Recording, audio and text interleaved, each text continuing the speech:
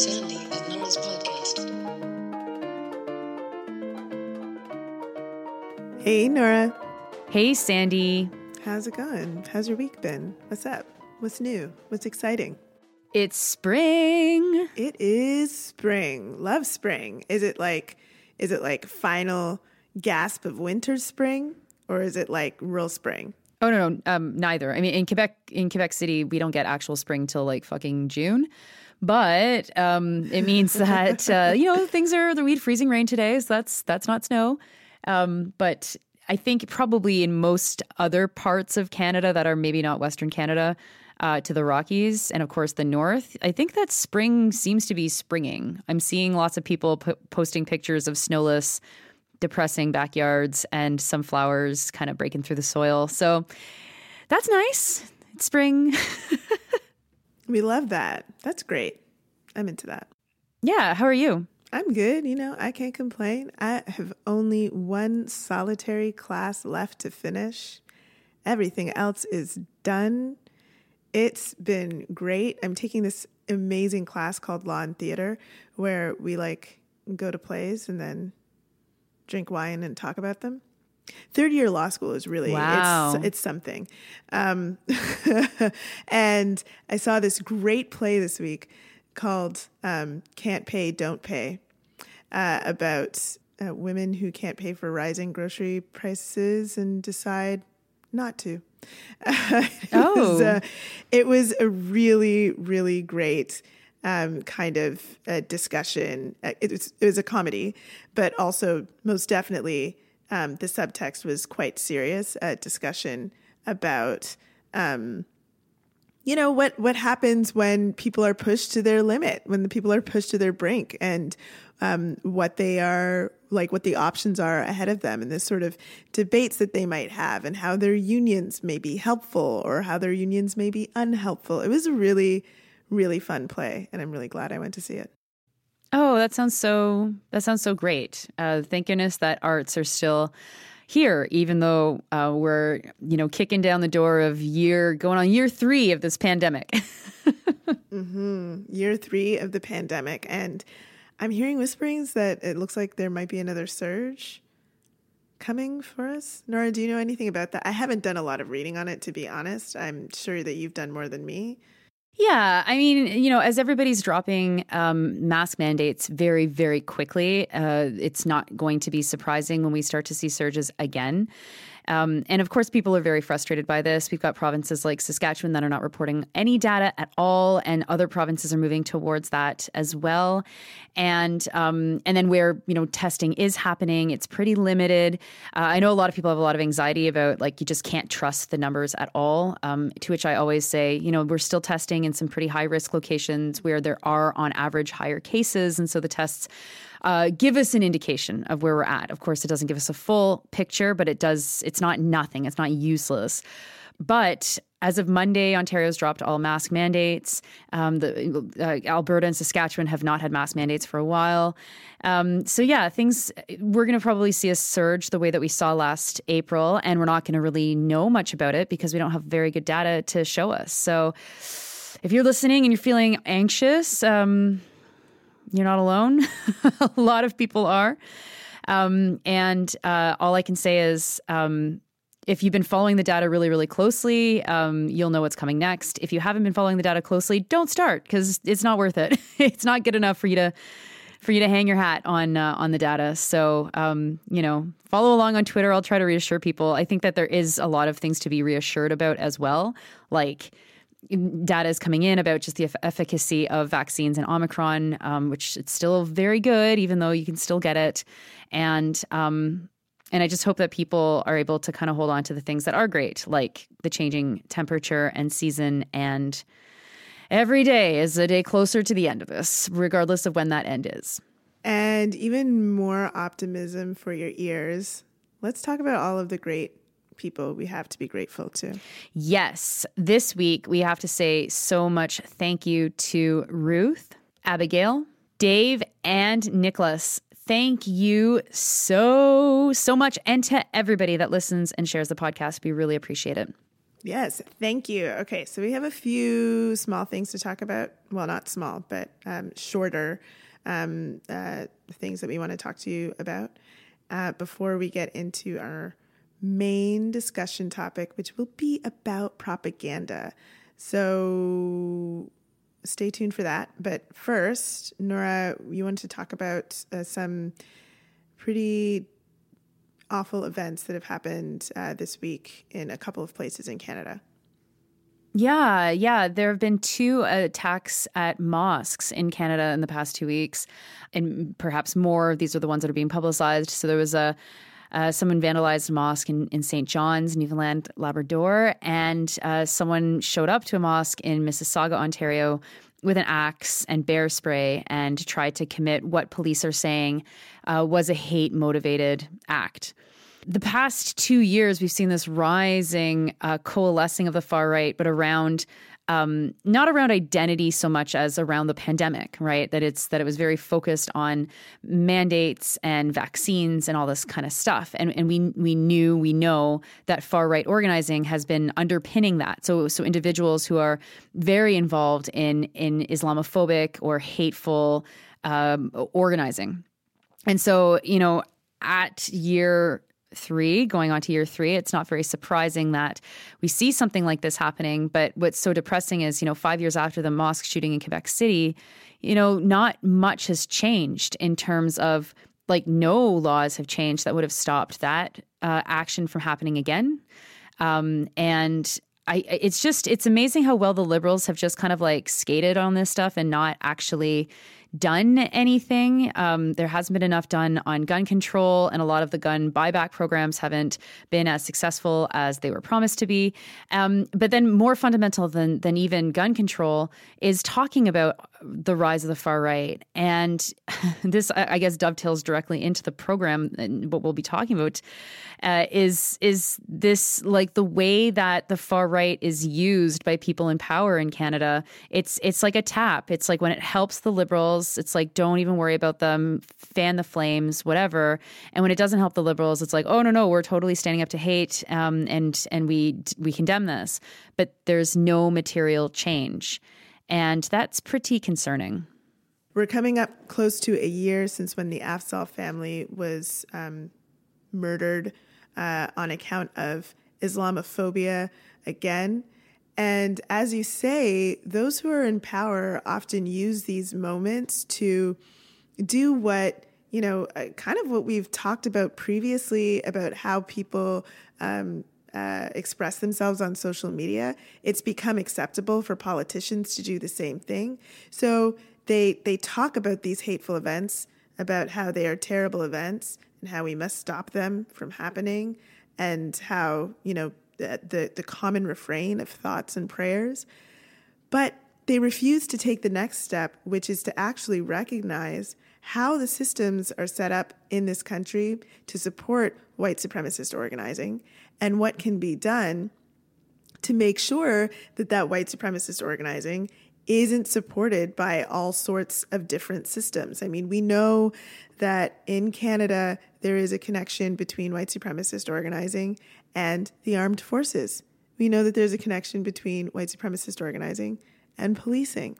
These are things that have been reported on again and again. And there are steps that could be taken to deal with that, but no politician has taken those steps to try to do what they actually can, take the power that they have to root out some of the sources of these of violence and violent organizing and violent ideology spreading in Canada. And they have the power to do these things. And I think that the way that we talk about hate as though it's just some sort of feeling that people have and act upon individually, that is not real. That's about as real as how some people think that racism operates, or some people think that, femicide operates, or some people think that gender-based violence operates. That's not real. It is not someone's individual thoughts and then their individual actions. The fact that this stuff happens on such a broad scale again and again and again is because it is supported by systems and institutions that those in power are refusing to change.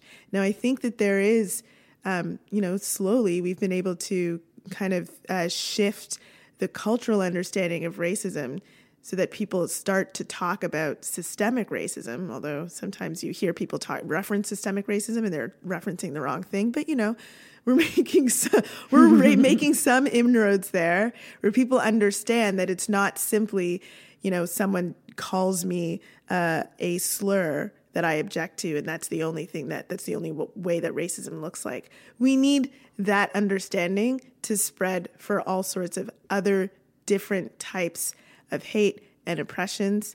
And white supremacy is a very, very serious one that action should have been taken on a long fucking time ago for all of the times that these politicians get up in front of our television screens and say thoughts and prayers. This shouldn't be happening. We'll do something about it. But they can't, right? That's the thing. It's like doing something about it is like addressing the housing market. It's addressing poverty. It's addressing healthcare. It's addressing education, mental health care. I mean, there's just it's so multifaceted. And it's really funny because over the weekend I was reading some stuff and listening to music from 20 years ago. And the way that what I was reading was referencing the changing world and how things are getting worse and that we're making them worse. And this was before 9/11. It's just oh my God, we have just been on this backslide for 2 decades. And that's a period of time where anybody who's 40 years of age and under has spent the vast majority of their adult life in this backsliding moment. And it's really poisonous because we cannot see what has to be done. We cannot see what needs to be fixed. And in absence of being able to see clearly what needs to be fixed to fight rising fascism in this country, we are just so manipulated into the way that liberal politicians, and I'm using liberal as general, so liberal, conservative, NDP politicians repackage these issues into being, as you say, these individualized narratives. And if you don't see it in that way, I mean, I guess we could call that gaslighting, right? Then you're just existing in a world where the forces are being manipulated around you, so you don't understand exactly what is happening between stimulus and how you feel about that stimulus. And it's in overdrive now that Canada is. We're not at war, but fuck it. If you listen to the media, it sounds like we are, and that is very fascinating. And actually, okay, so we're not at war, but it is as though everything is coalescing to prepare for a moment where the government can justify going to war. And everything is pointing to that, is getting ready for that moment. It's the media, it's the politicians, it's how we are even allowed to critique on this stuff, without being, told to go fuck ourselves. And it's I don't know that people see, we're getting into the main topic now, but I don't know if people see the utility of that. The utility of it is to get ready for a moment where if, the powers that be decide, okay, yeah, actually we are going to send Canadian troops. And yes, we are going to push NATO to get involved, and we're gonna. If, it becomes really difficult to oppose that if people are primed in a particular way. And I think that priming is happening, Nora. I think it is happening all over Canada. I think it might be happening in other places in the West as well, although I will be honest that my news consumption outside of Canada this week hasn't been that great. But I do see some stuff where it suggests that that might be happening in other places in the West as well. I mean, gosh, I saw this week that there is a coalition of European nations, I'm not sure, who want to nominate Zelensky for the Nobel Peace Prize. Yeah.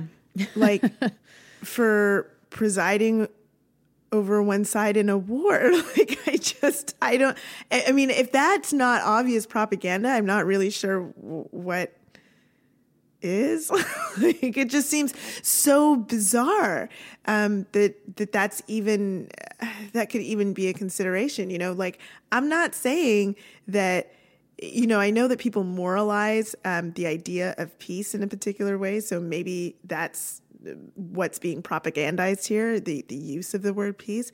I'm not saying that everyone who takes up arms to defend their people is like that is bad or I'm saying that that's not, it's definitely not peace. It is a strategy. It's a strategy that many people, freedom fighters, warmongers around the world throughout history have used. It is a strategy.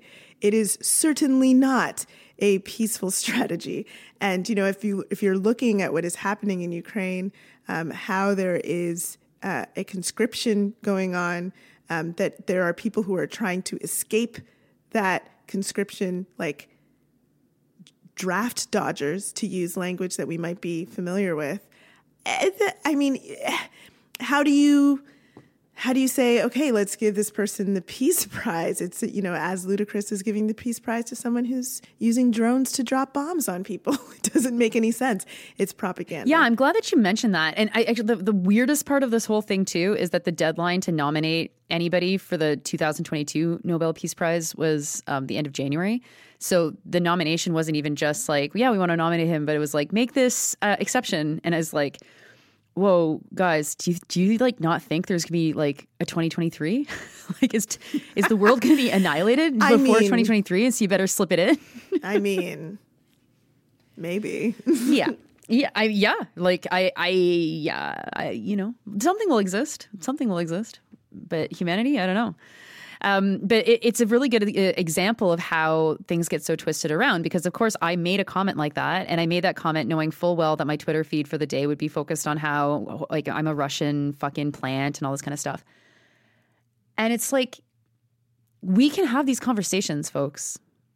We can have conversations like the Ukrainian president is meeting an invasion with soldiers, with war.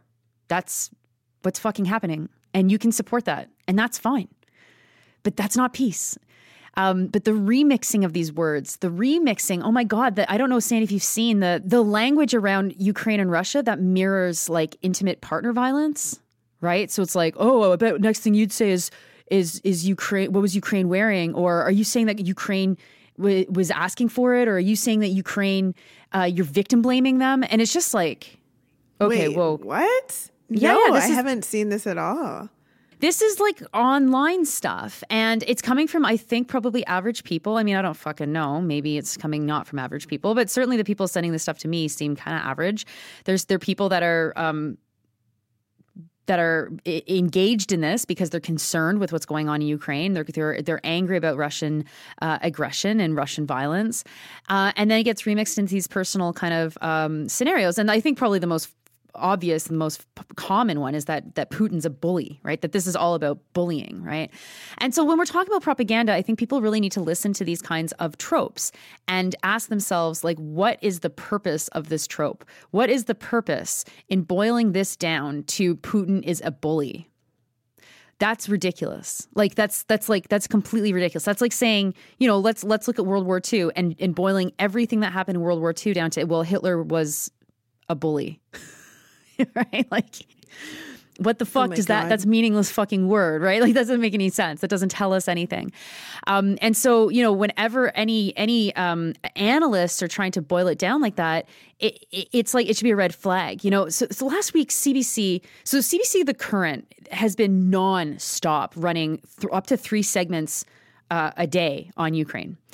And I think that's very interesting because the current, as folks know, I listen to this show very, very consistently, and you can hear that they're moving in lockstep with government policy, which is a huge fucking problem for the public broadcaster. It's a huge problem for press freedom, whatever. But they actually had two professors who were disagreeing with each other about what's to be done with Ukraine.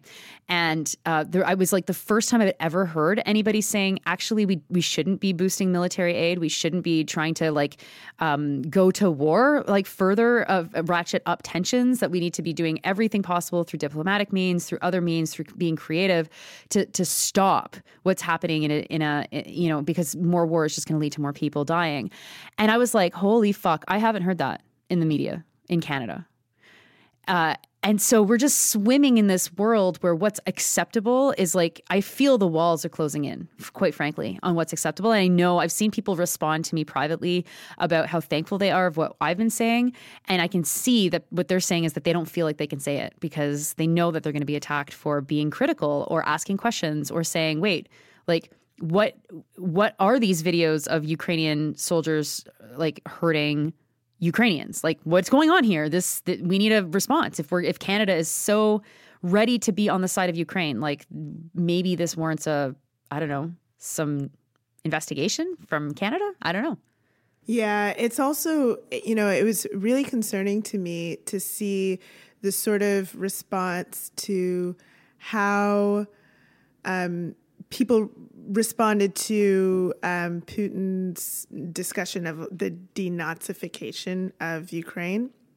Because, of course, we had those reports in Canada prior to the Russian invasion of this latest invasion of Ukraine, that Canadian forces were assisting in the training of people who were confirmed to be connected to Nazi ideology.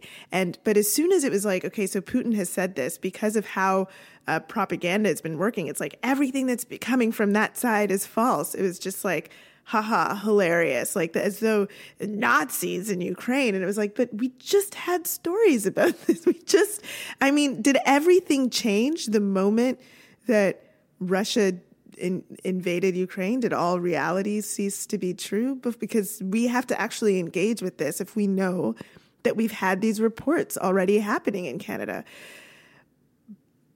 But the response to that, to these calls for, but isn't there can we talk about this, was really, really quite awful. And this is how propaganda works on people, because it justifies this idea that everything that's coming from over there is wrong and bad, and everything that's coming from over here is good and right. It also justifies some of the strangest responses to war, all of this focus on American corporations and their franchise options in Russia is just, it's very, very bizarre. And it belies a really shallow understanding worldwide about how the economy works and what a boycott is and how a boycott functions. It's just really bizarre, the things that people are starting to call for and how people are responding to even, Russian, people, just innocent Russian people out in their communities. I was listening to a news podcast recently. I believe it was the Washington Post's, where they were discussing I can barely say this without laughing. What is it like right now on the International Space Station? What? Are the U.S. astronauts getting along with the cosmonauts? Do they know what's going on down there? Are they able to have these conversations together? And there are some questions that could be asked about what's happening right now with respect to space, because there are some people who are scheduled to return back to Earth, and there does need to be some coordination between the United States and Russia on that piece. So for sure, there's some things that they could focus on. But this question of can they even talk to each other right now? What? How would wow, nationalism, huh? Is that how it works? Are we supposed to just, because of what's happening, we're supposed to just start hating other individuals because of what people in the political sphere are doing? Propaganda it'll have you believing some really weird things. Yeah, well, I'm very curious to hear the post-mortem into this whole the cosmonauts wearing yellow to support Ukraine. I mean, I saw that flash across my screen, and I was like, I can't. I don't know much about space. My partner managed to make it into like the top 100 in the Canada space search for an astronaut. So I have a bit of knowledge, like the smallest amount of knowledge on how tightly controlled this kind of stuff is. And for 3 cosmonauts from Russia to be like, "Fuck you, Russia! We're about to go into space, and we're gonna wear different uniforms." That seems weird. That seems pretty much impossible, but I could be wrong, and I'd like some more information on that rather than the raw, wow, look how great these guys are. Because it's also like, they're fucking scientists. They're like, they probably are like, we want stability. We don't want to fucking die on our way to our mission. We don't want to die when we come home. And actually, the International Space Station is such a great example of international cooperation that it's really disgusting to turn that into, well, do you think they're fighting in space? It's like, they're fucking pissing in tubes. They're not fighting. Like, there's probably some pretty interesting conversations happening, you know? But this is where things do get so upside down. Well, yeah, Nora, I do want to read you, like, as you were talking, I was like, let me just look up a story, because I bet I know how they told the story with a lot of like if and maybe and suggestion. And yes, and so this is directly from NPR, okay, which is, for those of you who don't know, like the National Public Radio in the United States. And here's what it says. It says, all 3 were wearing yellow spacesuits with blue. The Russian flag was also featured on their spacesuits. I mean, wow, what a surprise. They are Russian spacesuits. And obviously, it says, yeah. It's not clear what message the cosmonauts were trying to send. But when asked about the yellow suits, I can't pronounce this name, but I'm going to try. Artemyev said that every crew chooses their own. It was our turn to pick a color, but in fact, we accumulated a lot of yellow material, so we needed to use it. That's why we had to wear yellow, okay. He said, according to the Associated Press. But the title of this article is Russian cosmonauts board space station wearing blue and yellow, the colors of Ukraine. Right. Why would you write a story suggesting something like this if you don't know that that's news? If you don't know that that's a fact, you're just like, wow, people wearing colors. Like, this is the level of news that we have right now. That is 100% propaganda. Like, I just don't understand what else that would be. Nobody needs to know this. This isn't news. No, especially because it's like, sorry, it actually doesn't fucking matter if that's a statement of anything. If they're not saying something, if they're not doing something. Any kind of statement that could be passed off as meaningless, especially if the propaganda, and especially as the propaganda in Russia is as strong as we're hearing that it is, what the fuck statement does that make? It's not the same as the Russian news worker, the Russian journalist who stood on air with a big anti-war sign. I mean, that is fucking a statement, you know? Mm-hmm. And that was amazing. And that's an example of a statement. None of this fucking... oh, they're wearing yellow, the color of the sun, and also Ukraine. I don't know, Stan, if you heard that a Ukrainian punk band, they re-recorded The Clash's London Calling to be Kiev Calling as a symbol of solidarity and hope. This is news. Everyone's like, yeah, that's so sweet. No. Band's a bunch of Nazis. Wow. Oh my God. Right? So it's just like this kind of stuff, right? And of course, this is going to come out in any war. Obviously, this is what happens in war.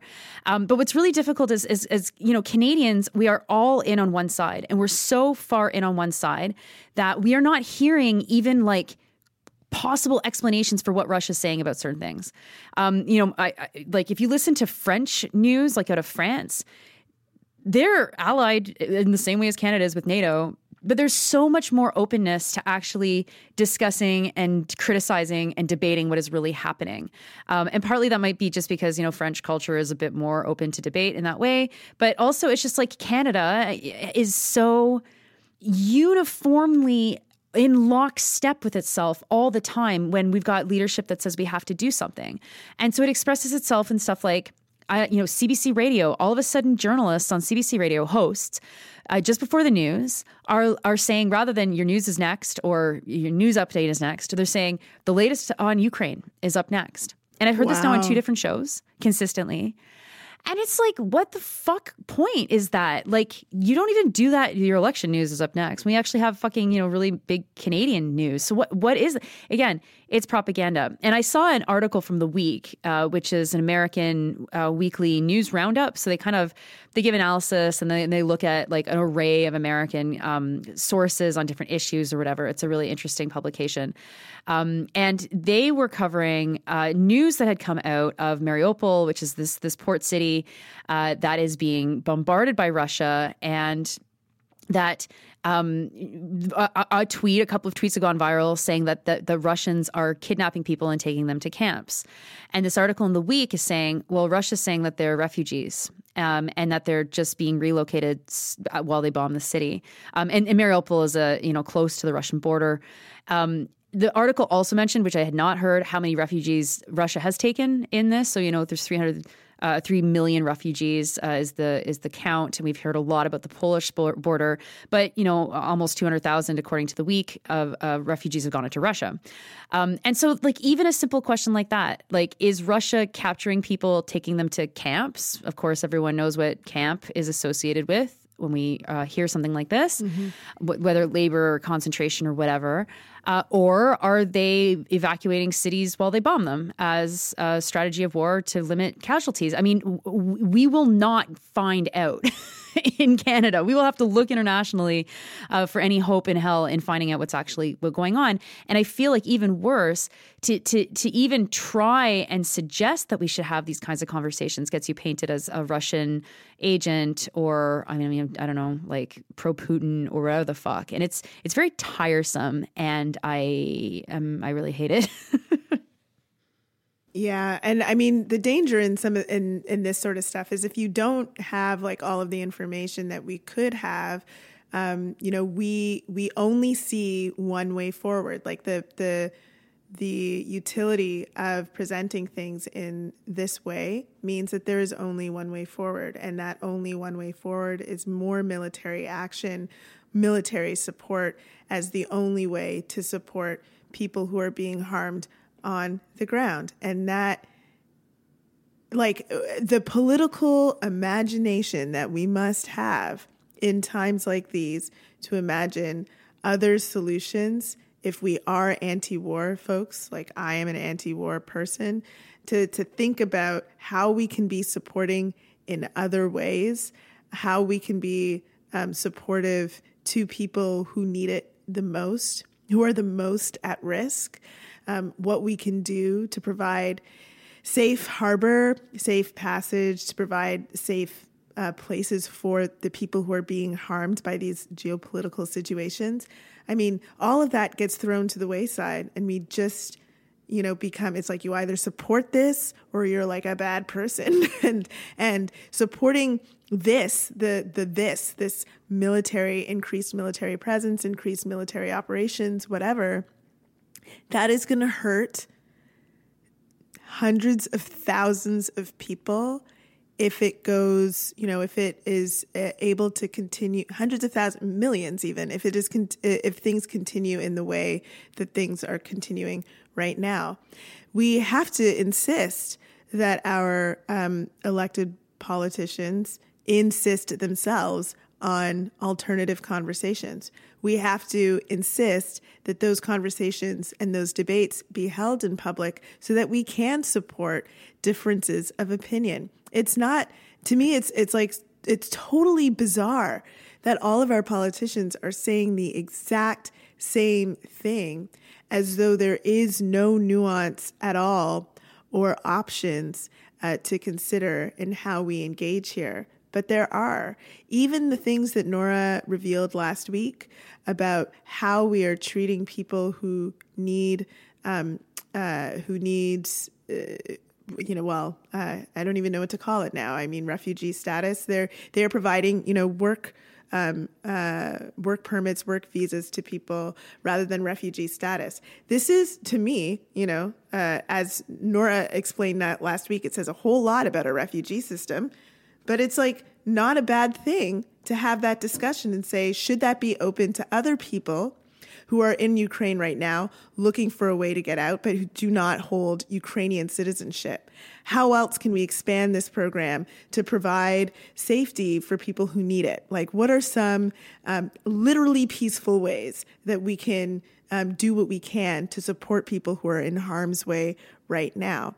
Instead, because we don't have all of the information and all we are getting is this like really strange propaganda sort of pro-war, warmongering sort of way of talking about these things. All we've got is, this week people discussing whether or not it was like bad for our politicians to receive Zelensky in the House, to hear him plea for a no-fly zone, and then the only discussion coming out of that is like no-fly.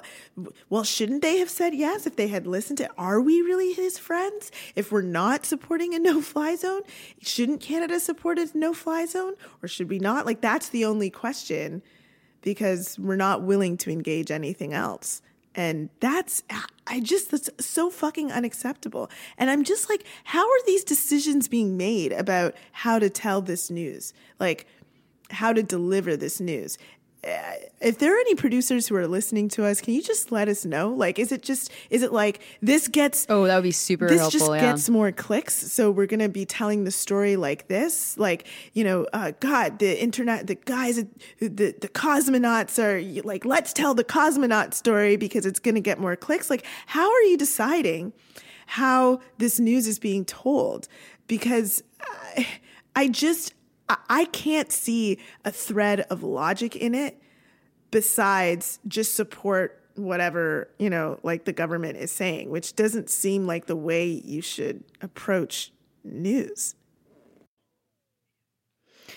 No. And what I've been very concerned by, especially in the last couple of days, is the total acceptance of the government's line that we need to increase our NATO spending. Yes. And so this has been in debates for years. Yes. Like, what the fuck, right? Mm-hmm. For years, NATO has said member countries need to increase their spending. And for years, Canada has been reluctant to say they would do so. Trudeau increased or promised to increase Canada's NATO spending by 70% in 2017. Not clear that actually happened, like it actually got up that high.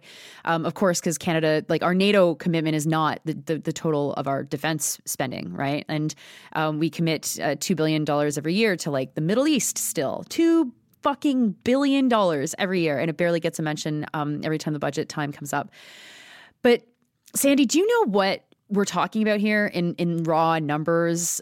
An increase to 2% of our GDP in spending for NATO would be? Jesus Christ, I have no idea, and I don't know if I want to know, but tell me, lay it on me. Well, the estimate is that it would require an additional $16 billion. Wow. So we're currently at 1.4%. Wow, and so $16 billion extra means obviously we're already spending probably $19 billion. So we're going to be up in the 39 billion motherfucking dollars spent on NATO. Okay. So this is a huge amount of money. This is a fucking colossal amount of money that could be spent literally anywhere else. But this is just all of a sudden, all of a sudden we got all these columnists saying Althea Raj, oh yeah, we've got to increase our spending. And then specifically mentioning the no-fly zone in Ukraine. And it's like, this leads us to nuclear war. This entire aggression is not a redux of World War II. That's a neat narrative that a lot of people want us to believe, because World War II, there was a clear bad guy, there were clear good guys, and it was a very clean conflict.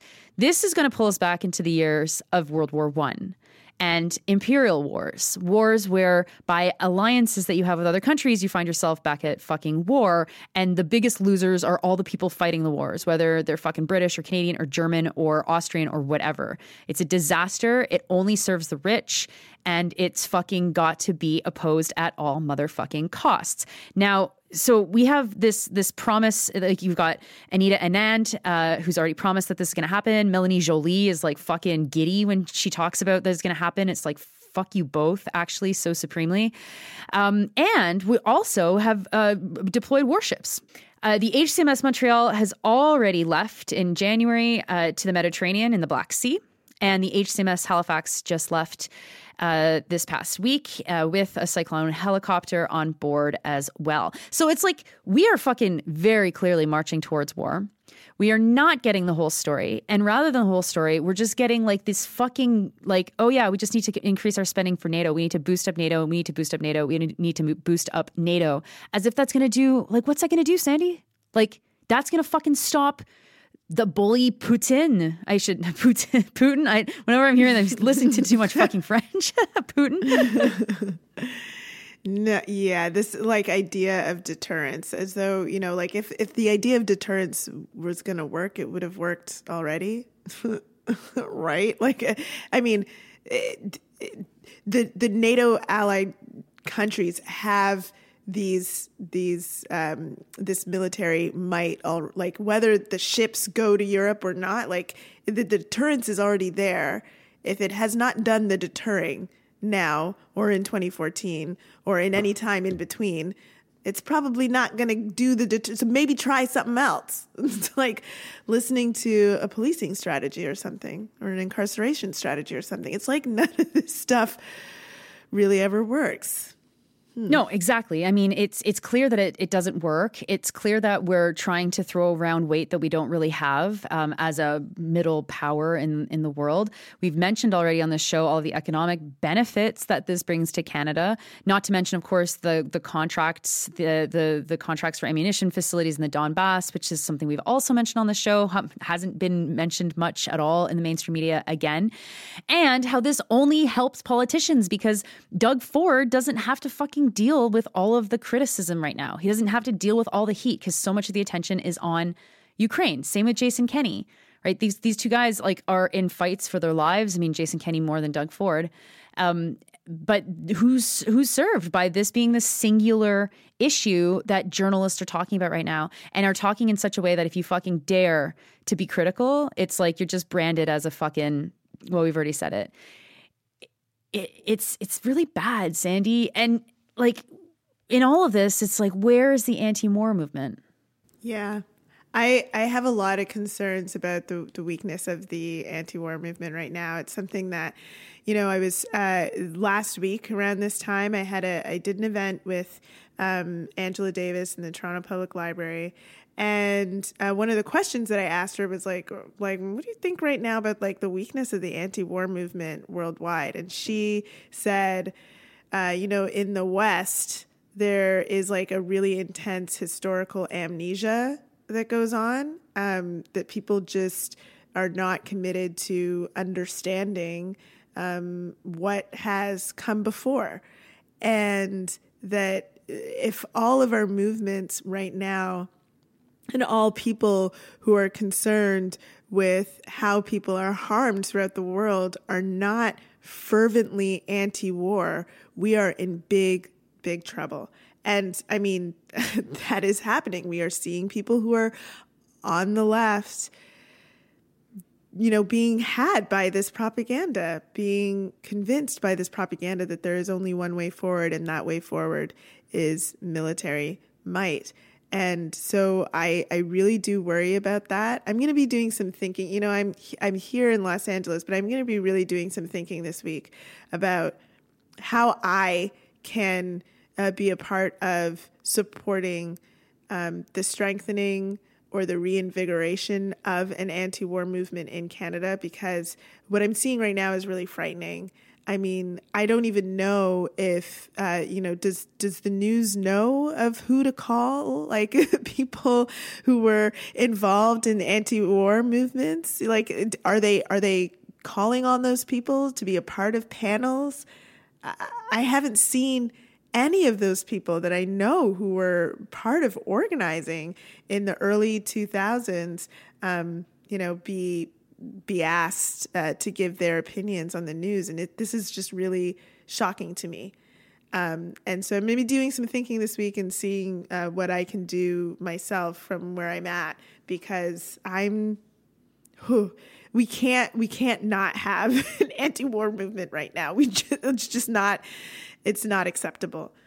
No, and even worse than that, like it's unbelievable that the only politician who's speaking out against this stuff right now is Maxime Bernier. Maxime Bernier. It's crazy making. I mean, if I think about that too much, I just, yeah.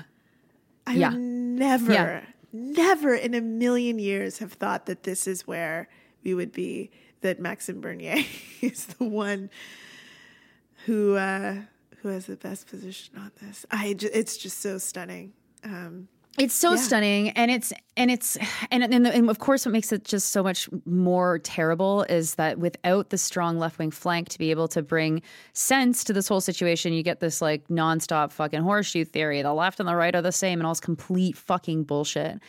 I am excited to hear what your thinking does this week, Sandy. Hopefully, something will come out of that that we can kind of jump onto. But if you're listening and you're feeling like nothing makes any sense, that you're self-censoring all the time because you know that you can't say what you're thinking, you don't want to say the wrong thing, you want to obviously respect the fact that people are dying in Ukraine, and it is horrifying what's happened to them, and it is not fair, and what Russia's doing is fucked.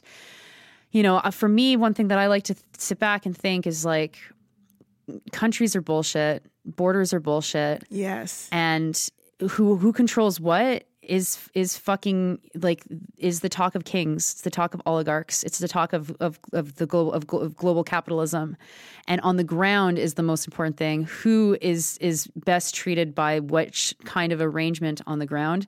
That's the most important thing for me. And all of this stuff, like Ukraine has the right to exist. Ukraine has the right to have its borders. Canada has the right to exist. No country has the right to fucking exist.